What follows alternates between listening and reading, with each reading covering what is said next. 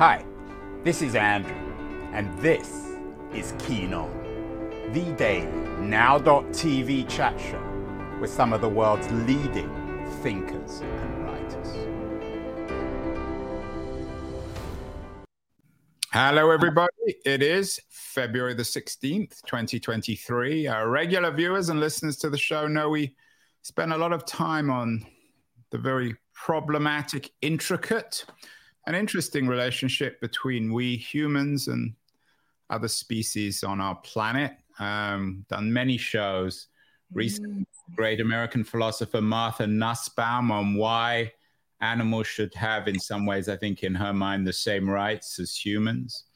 We've done many shows with really talented, enormously talented naturalist writers like Ed Yong on how animals can help humans develop sympathy, one with Jackie Higgins, a British writer based in Africa, on what animals reveal about our senses, another with the great polemicist, I guess, animal rights activist Carl Safina on the importance of human humility in the face of nature, and one with a young writer, Justin Gregg, on what animals reveal about our own stupidity. Also did a very interesting show with Karen Backer, a Canadian scientist, on how we are learning to talk to the animals, how we have technology now that will enable us to communicate.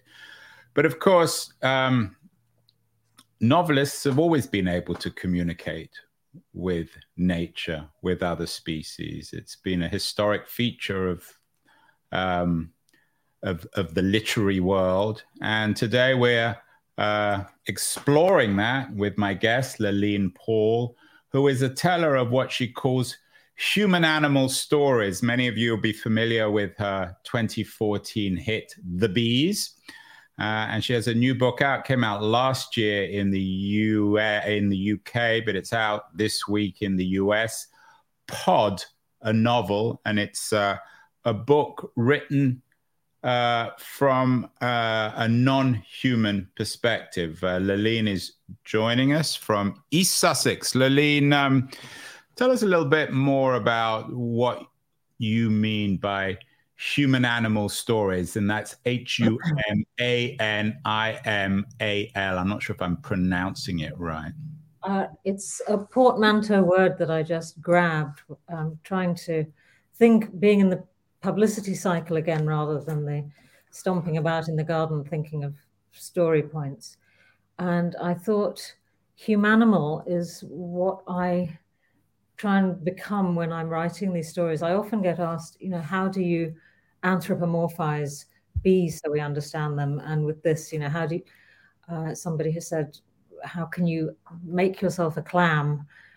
Because giant clams feature in the story as well. But the thing is, I study with a very hard remit, the organisms, the creatures that I'm going to be writing about. And I study them until the statistics get to the point where I can't understand anything more, which is plenty of research. I did laugh, actually. I was listening to your podcast yesterday with Ben Ramalingam, and you said that you're always worried when something leans on research. But actually, research is the spine of the work that I do that takes a non-human point of view. Well, I always joke, Laline, and it's like most of my jokes, they're not very funny, but I always joke that when people say, well, the research says this or that, but it doesn't. It doesn't mean that there's no legitimate research. So tell me a little bit about how you became a humanimal writer. Your background is as a screenwriter. How did you fall into this? I don't know if it's falling or if that's the right way of describing it. I think it's a regression and a reversion to my true nature, which was, not good. I only recently found out about something called dyscalculia, which is like the numerical version of dyslexia, where your numbers get transposed and you find it quite difficult you're very slow at reading numbers. And perhaps as a response to that undiagnosed childhood condition, stories became a very welcoming place. and animals didn't even need language. So I became fascinated with animals, and then felt like I sort of had to give that up in order to become a grown-up. And it was always there, and that side of me was always slightly in the shadow.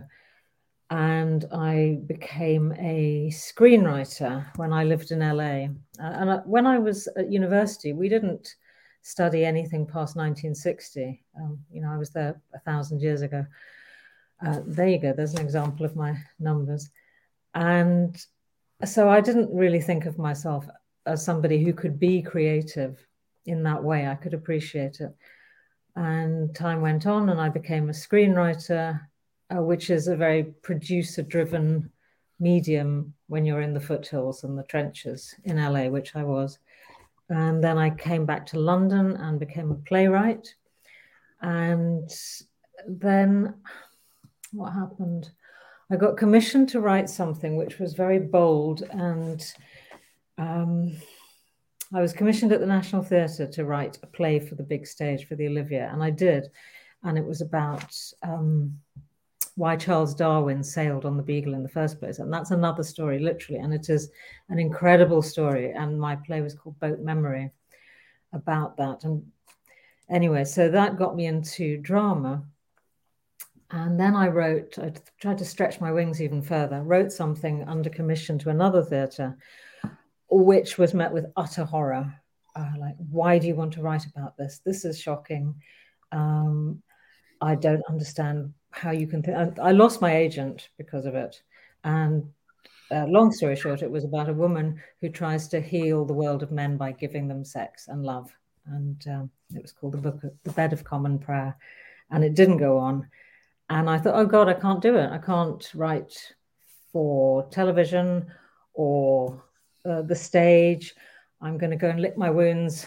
And then I came across the story of the laying worker in a beehive who becomes the hunted criminal when she spontaneously becomes fertile, which is in conflict to the 40,000-year-old rule of the hive that only the queen may breed. And she became such an incredible character. So that became the bees. That was the genesis for the bees.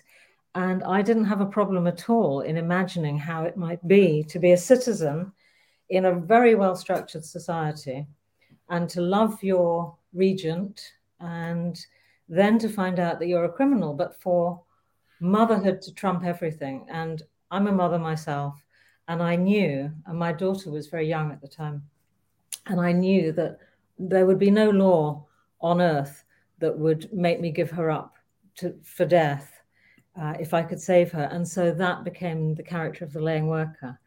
And then I just imagined this very strict society where you have, anywhere you have a regent, anywhere you have monarchy, you have a hierarchy, you have a tiny elite at the top, and then the failure of all the goodies to trickle down.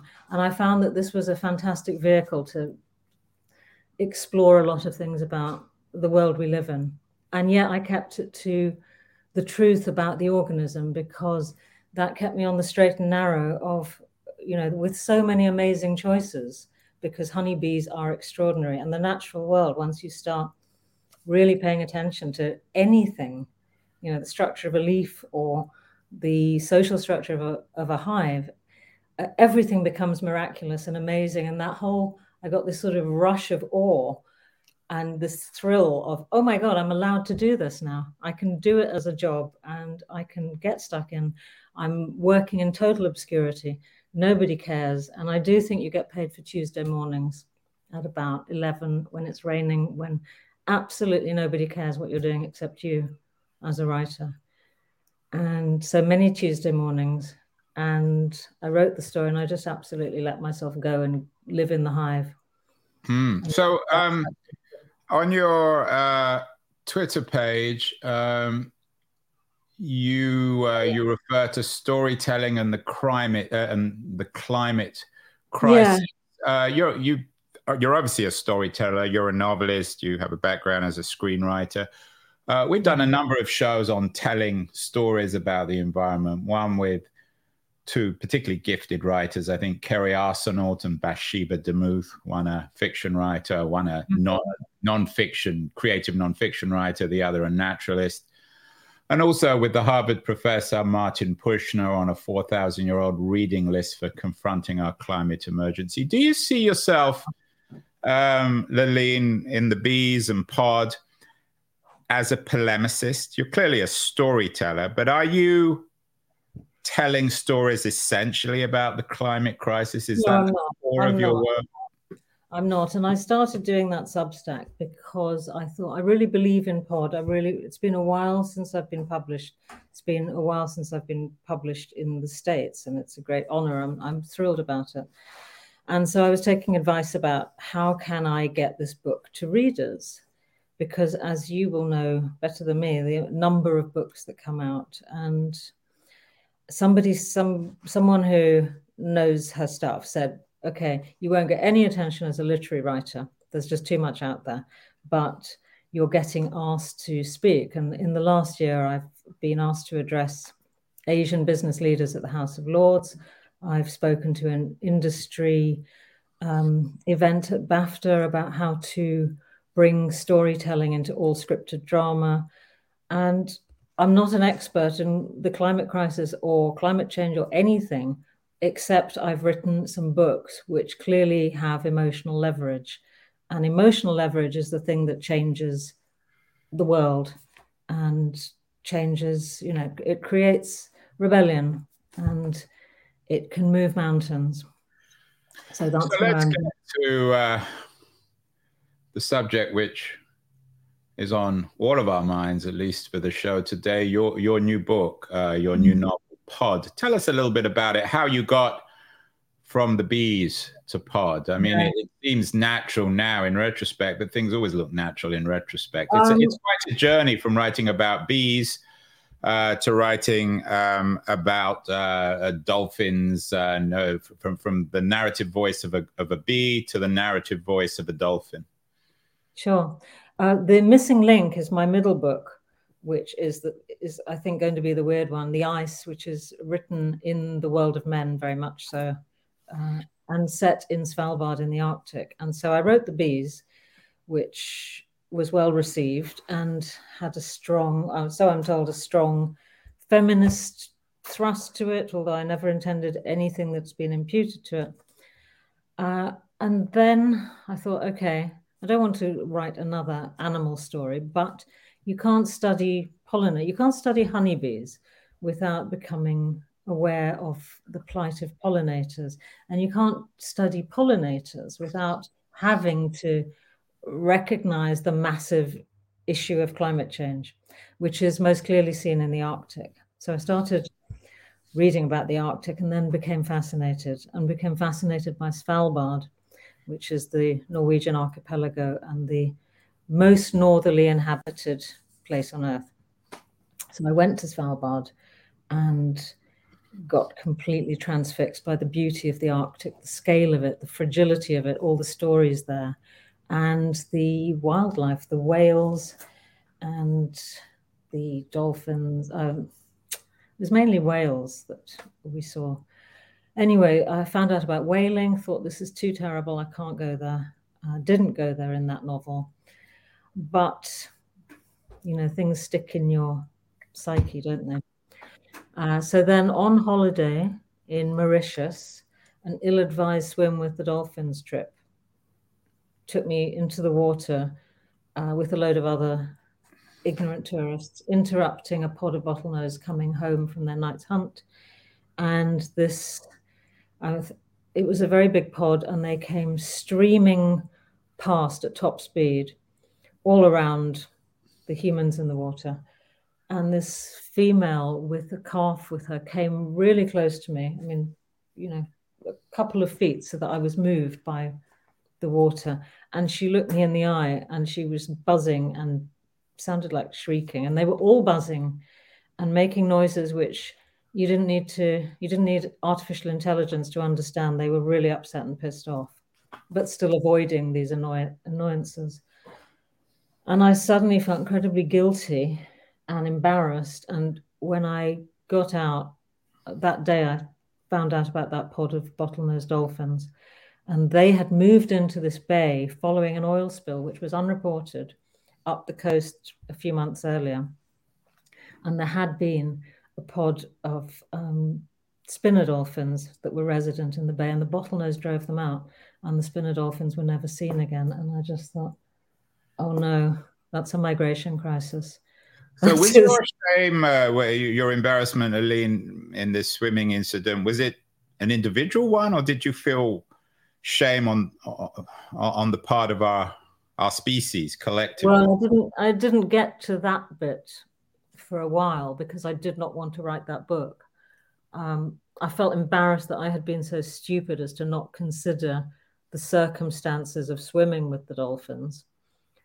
And, my reaction to stress, grief, anger, whatever, is usually to kind of cut myself off, not go to the emotional bit, but to try and rationalize it. So I started reading about the difference between spinner dolphins and bottlenose dolphins, and it's incredible. The bottlenose are patriarchal. They're really robust compared to the spinner dolphins. They survive in captivity. They're the only species of dolphin that I'm aware of used in warfare and in marine parks, that very unpleasant term. And spinner dolphins have this, they are much closer in physiognomy, the males and the females. And when you get that low level of sexual dimorphism, you usually get a more cooperative gender relationship. And I believe that the females of the spinner dolphin species initiate mating, and it's a matriarchy as opposed to the patriarchal bottlenose dolphins who have harems and political alliances and are much more violent. There's much more violence within the pods. And I was resisting, thinking, this is too difficult. And also I've done my animal book or my insect book. I don't want to be, that kind of person that just can only write that thing. But then I remembered the stuff about whaling in the Arctic and what I'd found out about the trashing of the high seas and the overfishing and the absolute lack of regulation or care. And in fact, it's really exciting because just this week, The Guardian reported this NGO called the Blue Marine Foundation, who have been working on recording and protecting tuna stocks in the Indian Ocean. And they found that the dark fishing vessels that turn off their transponders are insured through London insurance companies. So now that, you could say that's a tiny thing, that's just 2 or 3 ships maybe, but that is a start. And, you can't research cetaceans without coming across ship strikes, whales, whale language, ghost nets, the plight of sharks. And I'm very proud that POD has been used in a campaign in Australia to draw attention to the fact that shark nets don't work and in fact kill far more sharks than they save people. So I did start getting upset, and I thought I've either got to just ignore my feelings, ignore these facts, or here are the ingredients to a huge story that I'm intimidated to write. But I'm not going to be able to write anything else until it's like a story parks in front of my imagination. And the only way to get it to move is to write the story. So that's how you had a piece on Lit Hub where we publish as well. You write, I've never meant to write a climate trilogy, but with my new novel Pod, I'm forced to acknowledge that I have. The story is based in real animal and environmental biology where the strangest things are true. Yeah. It's mainly told from the point of view of a young female spinner dolphin forced to survive in an alien bottlenose dolphin culture. But it's a wider story of ocean survival with a variety of non-human protagonists all sharing one world. Talking about the point of view of a young female spinner dolphin, how did you do that, or how do you do that? Research the spinner dolphin, research the animal, research I can't remember the official proper scientific term, the other species of that genus.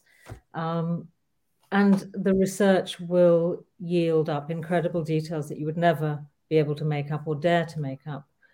So, they have I found out when researching the use of bottlenose dolphins by the military that they're given a huge amount of drugs that are given to human beings. And I said to this ex-Navy SEAL trainer, how can they give them these things? And he said, well, they're more like us than not like us. So we try what works. So, I don't know what I don't know about the drugs they're given, but I did hear that they were given painkillers that humans are given, and given amphetamines to keep them going, and benzodiazepams to calm them down. And so I thought, well, they're actually more like us than not. They have love relationships, they live in family groups, they're found everywhere. And we're more like them. So you wrote on that, if you start calling cetaceans people, where do you stop? And of course, that's the almost a post-Darwinian observation or challenge. Where do we stop, Laline? Yeah, I know. For instance, I was very interested, and I will catch up on the episode you did about pets. I think, is it Martha Nussbaum? I was scribbling away. I think you'd find Nussbaum. I mean, she's a heavyweight American philosopher who's just written this book on animal rights. It's very, very difficult because I remember someone saying to me, nobody wants their view changed about, and this was about painting a garden shed, but, what is comfort food? I don't know what yours is. Mine is dal and rice because I'm of Indian origin. Yeah. And so that's what my body wants at certain times because it's comfort food. Now, if you say to people you can't have a BLT, or you start saying, well, don't come back from the supermarket with anything other than expensive, organic, free-range meat. And they say, well, that's all very well for you to say, but it's too expensive. And I don't know the answer, Andrew. I think there is a massive amount of cognitive dissonance. I have it. The double-decker death trucks that go by in the country with the faces looking out, I know where they're going. And what do you mean? What is a double-decker death truck? Is that chickens or pigs? Sheep. You can't see the cattle, but you do see the sheep. And to remind everyone, Laline has a home in East Sussex in the countryside, so you see those double-decker death. I see it a bit more, and during the pandemic, we did a show with Satnam Segera at the beginning of the week about the West escaping, how the West can't escape its imperial past in terms of the European guilt of colonizing the rest of the world. Does what you talk about, these double-decker death trucks, we're going to do a show later on Auschwitz. Is this ultimately going to come back to be an issue that we can't escape? Are we going to, in 100 years, are people going to say, how could you have had those double-decker death trucks of sheep or pigs or chickens? I do really believe that, which is why I'm wrestling with my own cognitive dissonance. And, I live with 3 boys, a man and 2 big teenage boys, or I have done for a while. And gradually everybody has moved over to plant-based, but there are still, meat extravaganzas and high days and holy days, as it were. And I wouldn't, I'm not there yet in terms of a completely ethical diet. When I was in Hong Kong, I walked down. Okay, so here you asked me what brought Pod about. I was invited to the Hong Kong Literary Festival, and walking down a street at night looking for a restaurant, there were cases of giant humphead wrasses and huge fish on the street, floodlit, no room to move, fairly battered looking. And while the group was debating where to eat, I stopped and was staring at this Napoleon humphead wrasse. There was no escape for this fish. And I thought, I'm being asked to recognize something here. This fish is looking at me. And, maybe once people would laugh at me saying that, but I think that's less likely now. Not because I've written a book, because I think slowly the needle is moving closer to compassion. I really hope so. You talk about compassion, Laline. You wrote, we're only going to solve our extremely urgent environmental crisis if we allow ourselves to care with all our hearts. There's a spiritual element there. But we did a show this week with a very different kind of thinker. Mark Jacobson, he teaches environmental science at Stanford. He has a new book out on which is called No Miracles, which suggests that we now have the technology to address the various climate and clean air crises. You're more of a spiritualist, I guess. Is there a role for science here? Science is obviously part of the problem, but can science as well help? Joking about research, can that help us get out of this crisis in association, in alliance with your spirituality? Well, I don't know. It's nice of you to see me as a spiritual person rather than a venal, lazy one, which is another side. We have to have the political will and to make the changes we need to in time. And we will only have the political will if we use our power as citizens and voters and consumers, and we raise our voices, and we have the confidence to raise our voices, if not to demand the answer, but to ask questions. Because if something doesn't make sense, we need to be raising that question repeatedly. And so somebody, journalist, someone like yourself, you don't have to answer the question, but raise the question. And we are living through extraordinary times. And today on the Radio 4 in the UK, I was listening to a debate about the energy companies paying themselves enormous dividends while the proliferation of food banks. These things are all connected.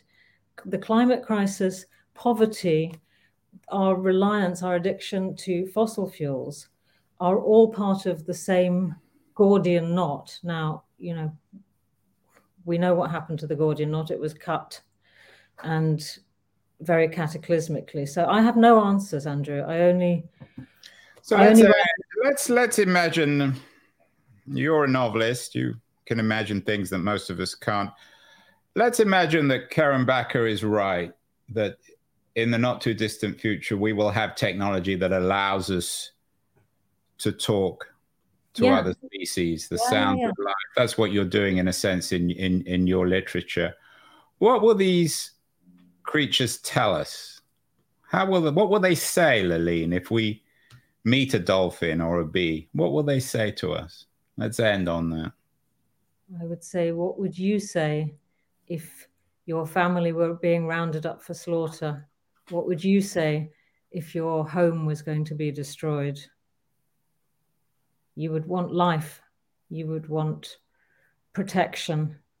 You would just want to go about your business and live. I don't know. AI is moving us much closer to being able to understand the language of whales. There's Project SETI in Dominica, which is a fascinating project. I urge anyone interested to have a Google of. It's open source. It's fantastic and international.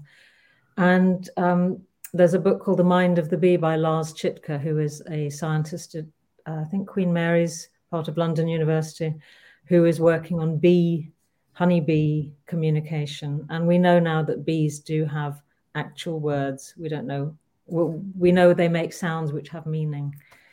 So I don't know what animals would say. I would say probably what we would say in parallel situations.